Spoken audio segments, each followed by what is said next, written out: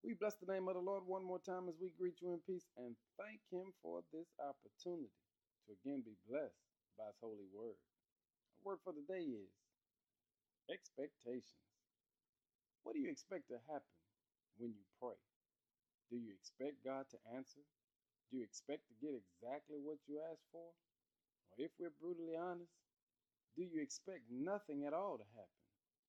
Do you approach prayer more like a wishing well?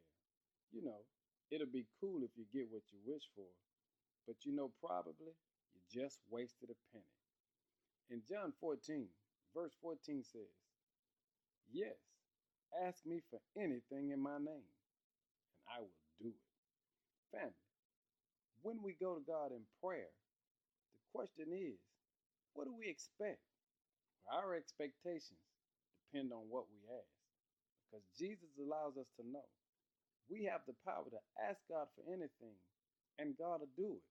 But it doesn't make God a genie that'll do what we say do. It makes God God.